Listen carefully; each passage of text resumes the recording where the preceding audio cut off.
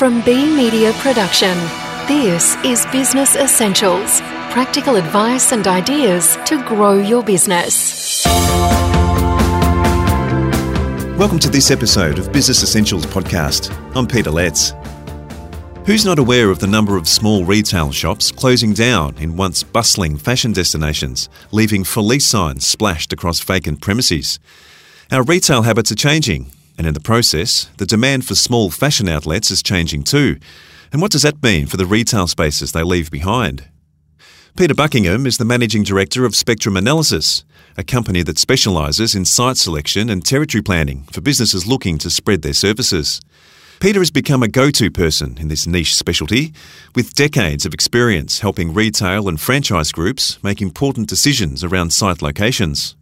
In other words, he knows a thing or two about retail leasing in strip shopping destinations and in shopping centres. So what does Peter see happening in the world of retail right now? My observation as of lately, and over quite a few years, is we are getting more and more vacancies. Now that's very easy just to make a bland statement. So recently I went and did some measurement. I've used the same shopping centre, namely Bridge Road, Richmond, now for the last 7 years. And what I do is I count how many sites are there and how many are vacant. And what's interesting is it's gone from around 16% in 2011 to the last count it was just over 24%. And the previous time, about a year ago, it was actually 25%. So it's been very stable that we've gone from about 16% to 25% over quite a period of time. I guess what that's been showing me is I believe we have an abundance of retail and we keep opening more retail, or developers keep providing more retail, and where do they think the tenants are going to come from? We're all seeing the big shopping centres growing continually, especially ones like Chadstone and the big ones in Sydney and Brisbane. But where do they actually expect the tenants to come from? Because the total dollars is not actually improving. So maybe we can break that up into two, the first part being shopping strips and the second part being shopping centres. So the shopping strips they find that the lessees in a lot of cases prefer a shopping strip because there is not the automatic 5 or 6 year leases and under the complete control of the shopping centre management. So what we've been seeing is a complete drop down in the numbers of clothing stores and many of that sort of traditional retail.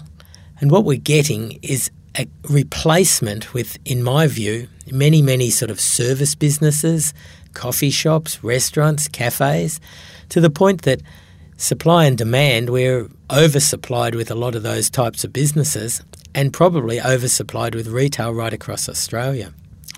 Every time we see a new development go ahead, all we seem to see is a whole lot of new retail coming in underneath it. The shopping centres are another saga.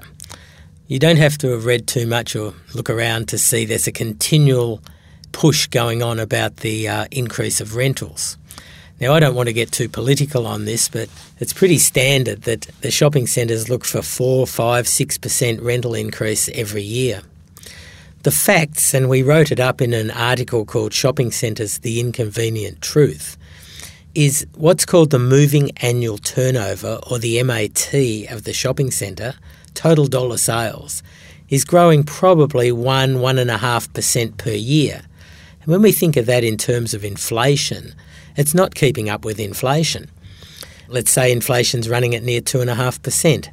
So you're actually probably selling less widgets or less items every year through your shop. And yet the rent keeps pushing up all the time. And I believe this is one of the big problems we're having, obviously for independent retailers, but also for a lot of these big franchise groups, especially the ones that are very tied into shopping centres like the Retail Food Group. And it's just very unfortunate, but the one thing they can't beat is this increased rent that is just growing far quicker than the growth of the sales. So where does it leave the retail landlord in Australia then now, Peter? Is it a tricky time to be a retail landlord now, particularly in the strip shopping areas? Yes, well, of course, the strip shopping centres, the problems are it's a lot of individuals and a lot of independent people. Often people have owned a shop for generations and they're a bit at the mercy of what the tenants will pay. But on the other hand, from the tenant's point of view, they probably can command a much better outcome in terms of if there's any investment required on the shop and the long-term lease period. The shopping centres are another animal. And the problem with them really, or the issue with them, is they keep changing hands. They keep getting bought up by another private equity company or a huge superannuation trust. And they keep getting promises that they're going to return these fantastic dividends. And the problem with the big shopping centres is they just can't keep increasing year after year after year, as I've explained previously, with the problems of the moving annual turnover compared to the supposed rental increase. So do you reach a tipping point at some point where people just won't go into them?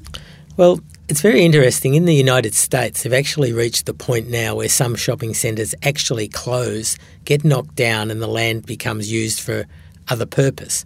Now, we tend to follow the United States by about 10 years behind, and I guess I'm expecting in the not too distant future to see some mediocre shopping centres slowly close, and they say there's a tipping point in America where they get down to about 50 or 60% occupancy, and then it's just an enforced everybody out, we're going to close this joint, and then it gets knocked down and sold off for other land.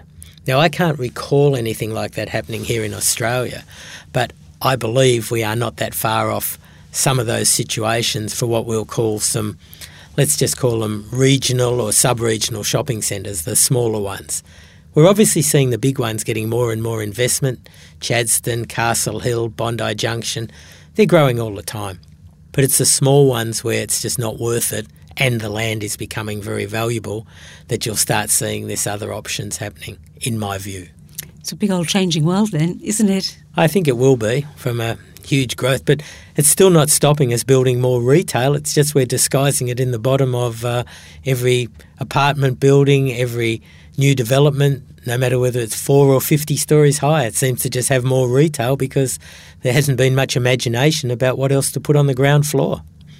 So beneath it all, Peter, what do you think really is happening in retail, and particularly in fashion, for example, in Australia? I have a bit of a view that the fashion in retail is changing dramatically. And we only have to have a look at where it was 30 years ago to what's happening today, and I think it starts to answer the question. So 30 years ago, we probably had not much knowledge of manufacturing in China, and we were manufacturing the things ourselves. So if we take a general statement to say an item, whatever it is $100, probably back 30 years ago, the shop would buy that for around $60. So they had a nice $40 margin, and everybody was happy and lots of little fashion shops were operating. They then found China. So what they were selling for $100, they then found a way to buy it cheaper. And they started to be able to buy that for $30. And probably what that did was a huge increase in margin because it wasn't being passed on to the end user. But it also created a lot of inefficiency and just meant that the whole industry got a fantastic free kick by a huge increase in margin. A couple of things then happened. Probably about 10 or 15 years ago, Chinese renminbi improved and China woke up a bit to this and started to push their prices up. So if you use my example of the $100 sell price, well, maybe it had gone up to $50 from $30. So people are starting to feel a little bit of the squeeze after a bit of time, but they're hanging in. And then I guess the real crunch came when the web really got activated. And on top of that, we had all this increased competition coming into Australia.